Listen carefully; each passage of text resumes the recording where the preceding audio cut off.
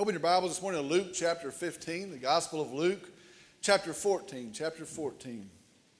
Try to speed it up about 3 months.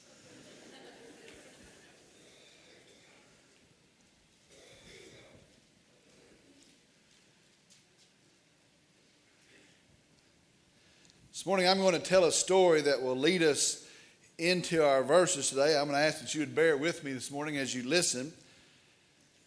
This week in our nation, a very vile video of the Republican candidate for president, Donald Trump, was released. Maybe you've heard about that.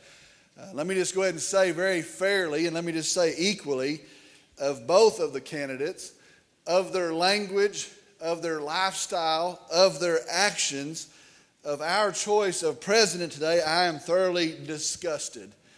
Both sides. But of this video, very disturbing, very filthy comments are made concerning women.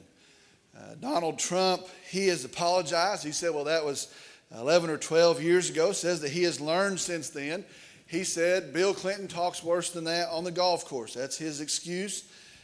People are defending it as private conversation. Well, it's a private conversation. Some are saying, well, it's just locker room talk, and it is being downplayed. Now, that can be expected. There's a lot of money tied up in the election.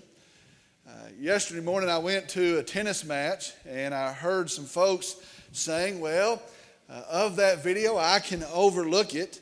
It's still the same issues that matter. There's still a better candidate than the other candidate. A lot of folks are probably going to say that. But I was standing there, and I was personally thinking this. I have a wife, and I have a daughter, and I have esteemed female friends. And if Mr. Trump tried to interact with them in the manner that he said on the video, I would pray for him, but it's probably going to be post-mortem. And I say all of that to get to the point. I wonder today where all the pastors, where all the preachers who clamored to stand with Mr. Trump, who wanted to endorse Mr. Trump, who wanted to be on his platform and get their picture made with him. I wonder what they have to say to their congregations this morning.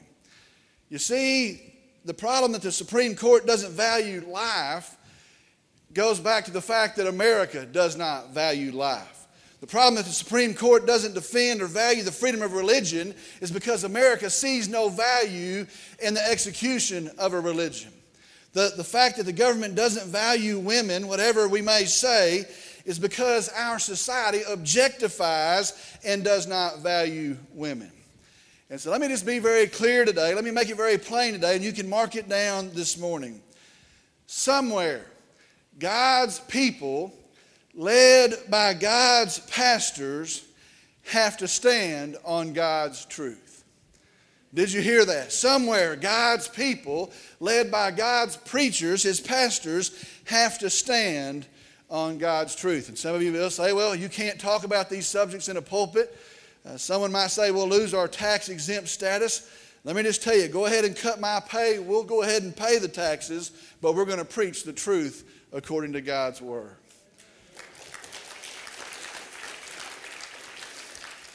Our message today is entitled, The Divisive Directive to be a Discerning Disciple. The Divisive Directive to be a Discerning Disciple. We're in Luke chapter 14 today. We're going to look at verses 15 through 24. Luke chapter 14 today, verses 15 through 24. I'm going to ask if you'd stand with me in the honor and the reverence of the reading of God's word. Luke chapter 14, beginning here in the 15th verse. It says this. When one of those who were reclining at the table with him heard this, he said to him, Blessed is everyone who will eat bread in the kingdom of God. But he said to him, a man was giving a big dinner, and he invited many. And at the dinner hour, he sent his slave to say to those who had been invited, Come, for everything is ready now. But they all alike began to make excuses. The first one said to him, I've bought a piece of land, and I need to go out and look at it. Please consider me excused. Another one said, I have bought 5 yoke of oxen, and I'm going to try them out. Please consider me excused. Another one said, I have married a wife, and for that reason I cannot come. And the slave came back and reported this to the master. Then the head of the household became angry and said to the slave, go out at once into the streets and lanes of the city and bring in here the poor and crippled and blind and lame. And the slave said, Master, what you have commanded has been done, and still there is room. And the master said to the slave, go out into the highways and along the hedges and compel them to come in, so that my house may be filled. For I tell you, none of those men who were invited shall taste of my dinner. Let's go to the Lord in prayer. Dear Heavenly Father, we come today, we're thankful for you. I'm thankful for the truth that stands. I'm thankful for my Savior, Jesus, that through Him we have grace and we have mercy. We have the forgiveness of our sin as we've gathered today. Whatever has happened, whatever we've done, that we can be forgiven through Jesus Christ. I'm thankful that Jesus also empowers and enables us and calls us into His mission.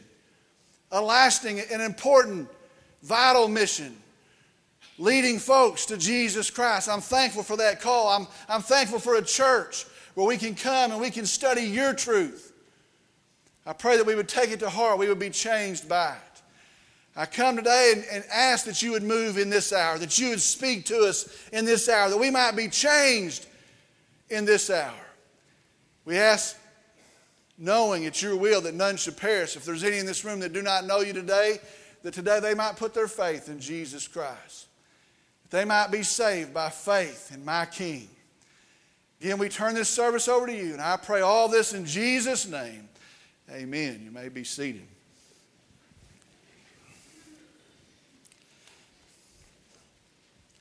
Our section of verses today is really a continuation of the first half of chapter 14, what we've already looked at. Now that section starts at the start of chapter 14, and I believe goes all the way to verse 24. Well, this week and next week, we're going to be addressing the section of verses beginning in verse 15 and going through the end of that section in verse 24. But this week, we're going to look at just the first verse, just verse 15 this morning. And really, we're going to receive our message today. We're going to hear our message today from the life of this one man here in verse 15. Let's look very closely today at verse 15. It says this, when one of those who were reclining at the table with him. With this introduction, we're introduced to this man here in verse 15. Now understand, this man is part of the in crowd. You have to understand how this guy fits in.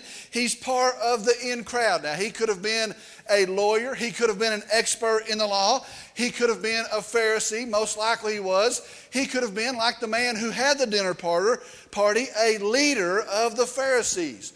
But anyway, we see he is at the dinner, and he had a seat at the table. And so we can deduce today this was a well thought of man.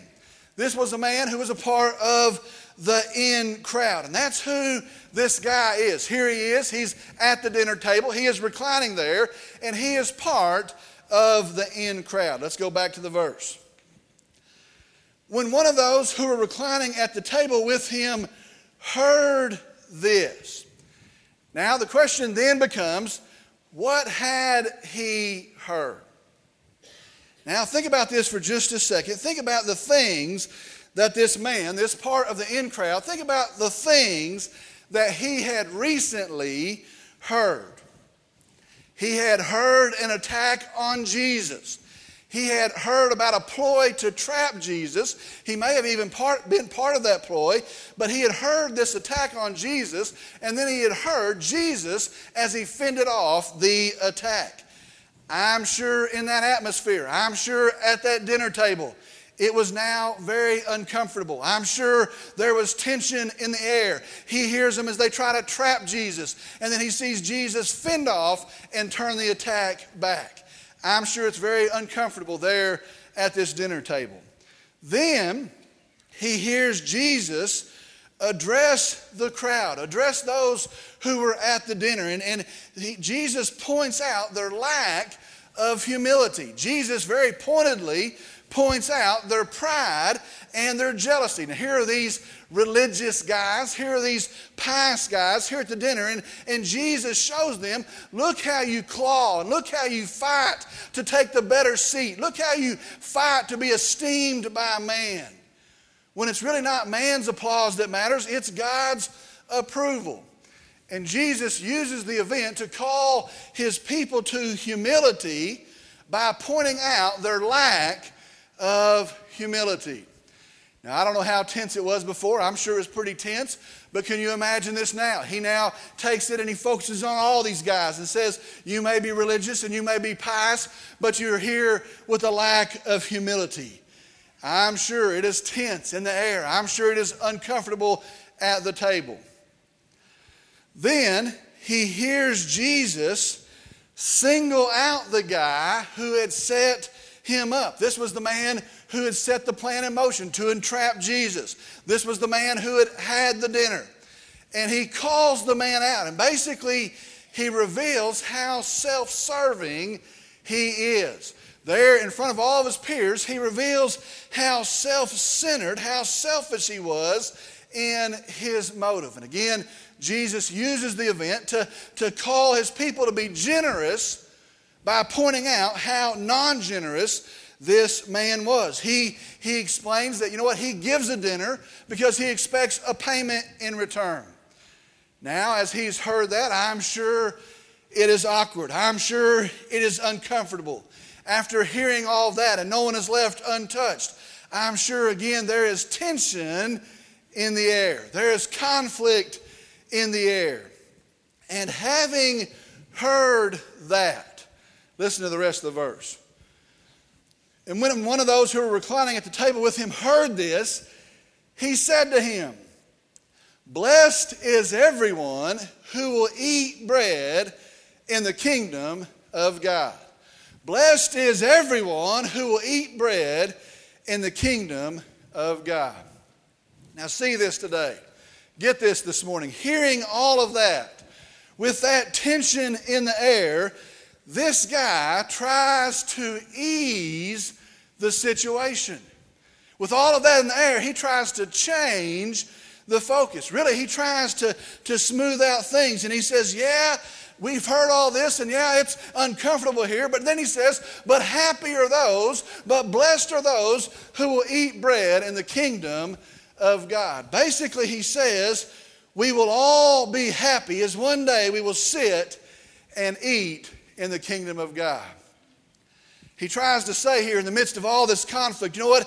It is all okay. We're all going to heaven. And with all these things going on, he says, we're going to all celebrate. And with this conflict, with the truth that Jesus is speaking, he's saying we shouldn't let it worry us today. We shouldn't let it worry us at this point. We should not let these differences divide us, because very smugly, we're all going to be in the kingdom of heaven. See what he's doing here. Do not miss what he's doing here. He's trying to keep the peace at the expense of the truth.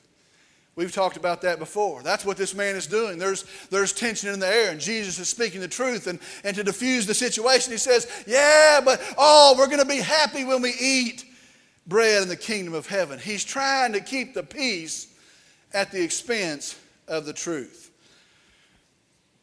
With all that tension, he says, blessed is everyone who will eat bread in the kingdom of God.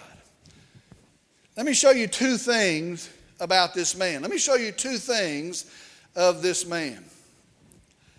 He is either ignorant and he doesn't know the truth, or he is a hypocrite and he doesn't care about the truth. Those are the two things about this man. He is either ignorant and he doesn't know the truth, or he is a hypocrite and he doesn't care about the truth. Now you say, well, where do you get that?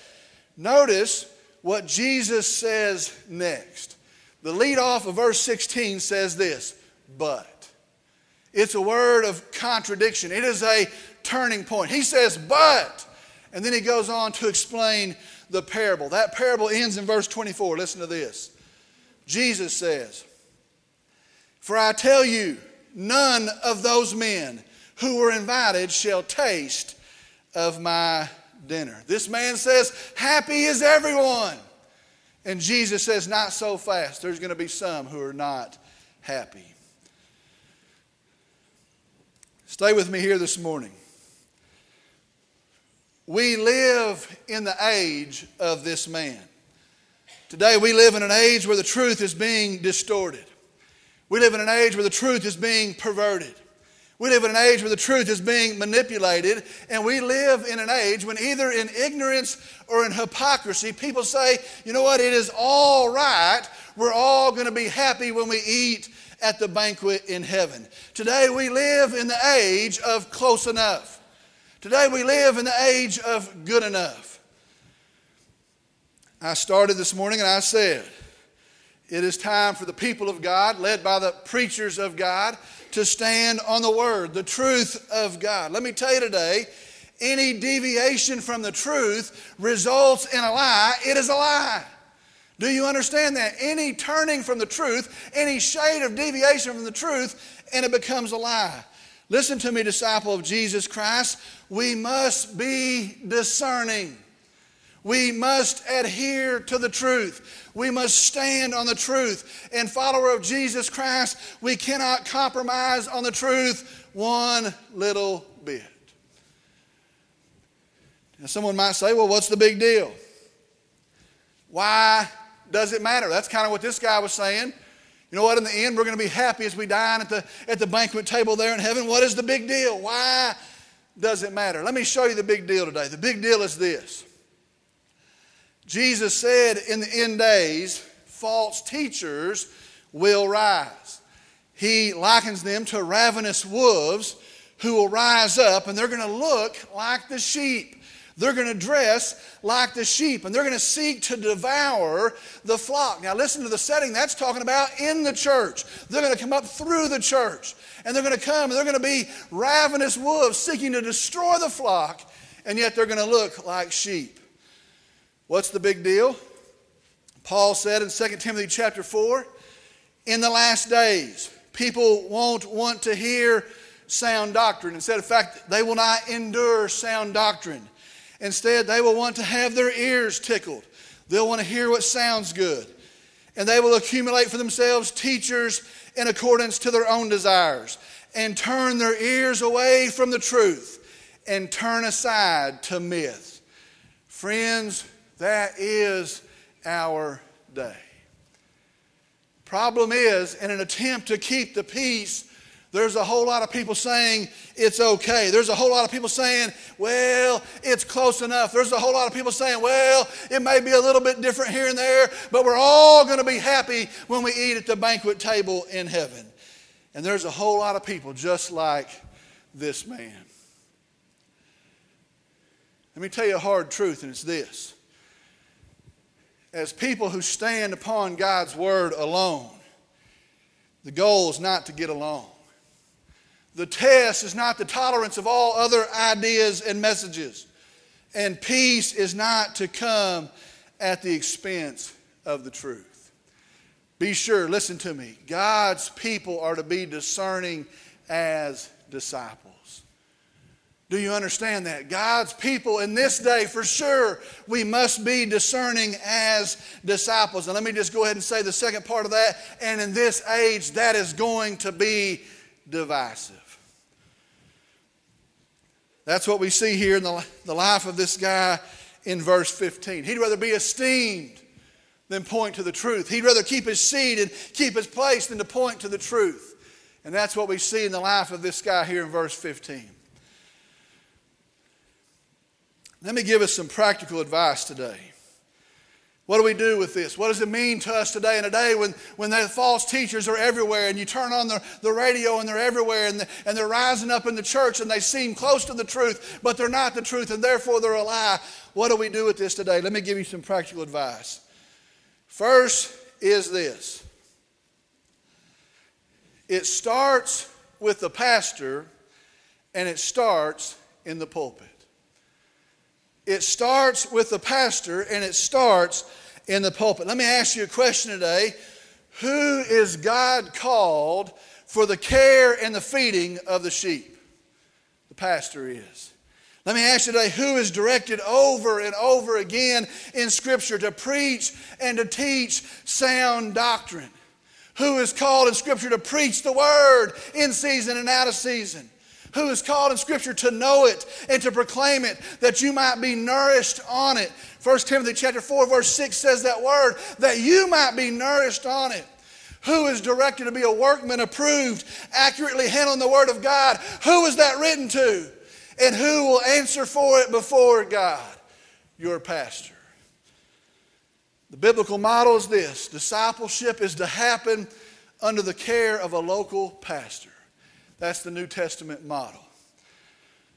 These false teachers and their false teachings, they're on TV and they're on the internet and they're on Christian radio. And let me just tell you today, just because somebody has a platform, just because somebody has a cute thing on Facebook, just because maybe they even may be sponsored by Lifeway, doesn't mean they're proclaiming the truth. Many of them today are not.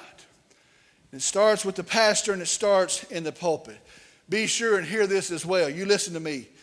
If me or if anybody else, if this isn't their message, if God's Word, the Bible, is not their message, you need to remove yourself from them.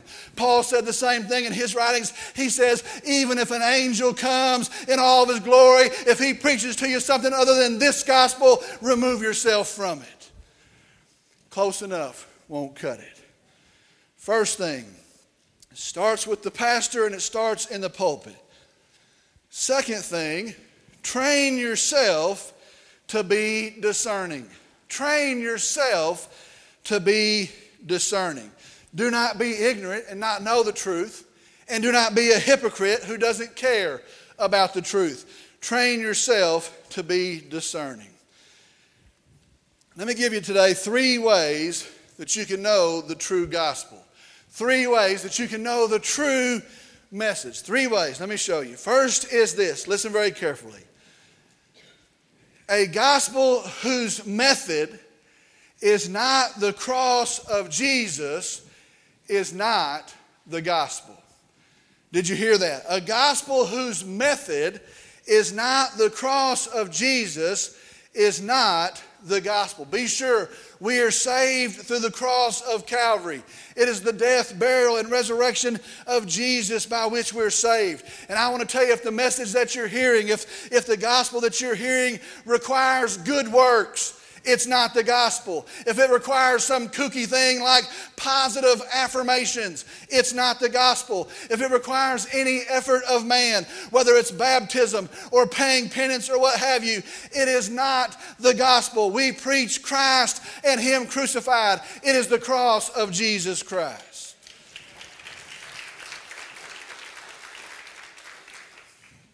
Second is this. A gospel whose cure is for anything but sin is not the gospel. A gospel whose cure, whose remedy is for anything but sin is not the gospel. Now hear this today, be clear of this today. Jesus didn't come to earth to heal all the sick, because if He did, when He left, all the sick would have been healed. Jesus didn't come to earth to end poverty, because if He did, when He left earth, there would be no more poor. Jesus didn't come to earth for a worldly cause, or if He did, when He left, there would be no worldly cares. No, Jesus came as the remedy for sin. He came to pay our price for sin. He came to satisfy God's anger towards sin, that we might be justified and we might be cleansed from sin. False prophets today boldly say, well, that's not my message. Well, that's not what the world wants to hear about, and that's not how we can draw a crowd to our church. And they'll say, I'll leave that to somebody else. I'm not going to preach on sin. Well, to that I say, thanks a lot, fruitcake, for identifying yourself. Because our gospel shows us the cure for sin. Remember the song, Rock of Ages. Be of sin the double cure, save from wrath, and make me pure. Rock of Ages, cleft for me. Rock of Ages, let me hide myself in Thee. our gospel is the cure for sin. First, a gospel whose method is not the cross of Jesus is not the gospel. Second, a gospel whose cure is for anything but sin is not the gospel. Here's a big one. Number 3, a gospel whose hero is anyone but Jesus is not the gospel. Hear that again. A gospel whose hero is anyone but Jesus is not the gospel. Today in our self-focused, self-centered culture, we have become the hero of the gospel. We have become the center of the gospel. We have become the focus of the gospel. And the gospel today has become all about us. Even in Christian circles, and maybe especially in Christian circles, there are those false prophets, and a bunch of them come out of the Word Faith movement, and they have fed the monster that it's all about us and it's all about you. Go and look at the Christian bookstore today and look at the titles there. Go and listen to the message today. It is all about us, and it's all about me, and it's all about you. And today the common thought is that Jesus serves us, and it's all about what do you need from Jesus? Do you need self-esteem? That's why He came. Do you need something else? Do you need blessing on top of blessing that you may stay hitched to the cause? And Jesus is here to glorify us, and He's sitting somewhere and He's focused on us. Listen to me, that's a false gospel.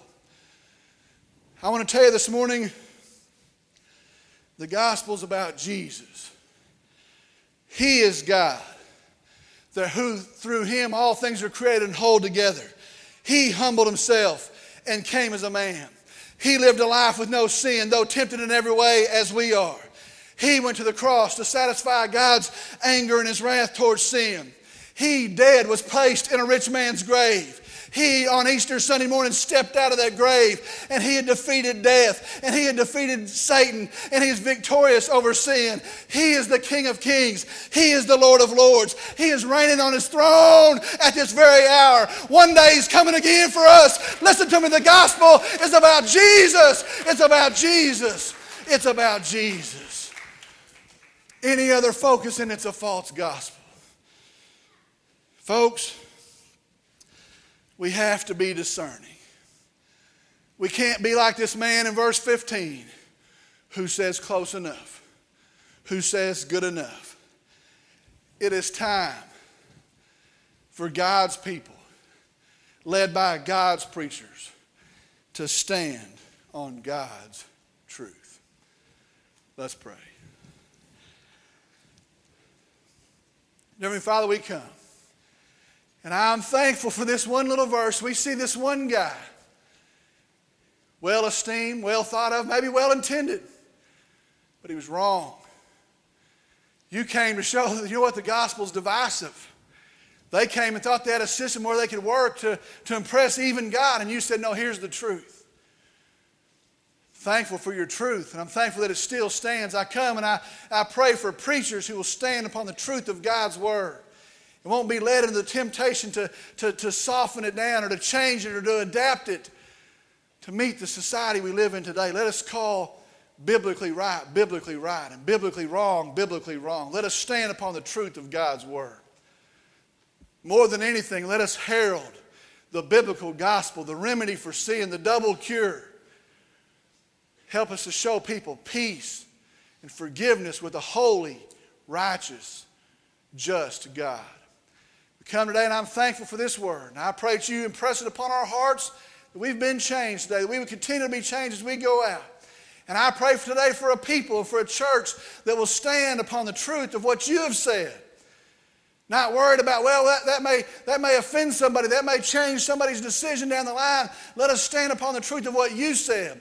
Let us carry your beacon high. And let it be your light that shines. I pray for some in this hour, this service, that do not know Jesus Christ. I pray that today they might put their faith in our Savior, in my Lord, in my King. Move in this time of invitation. And I praise you and I worship you and I pray in Jesus' name, amen.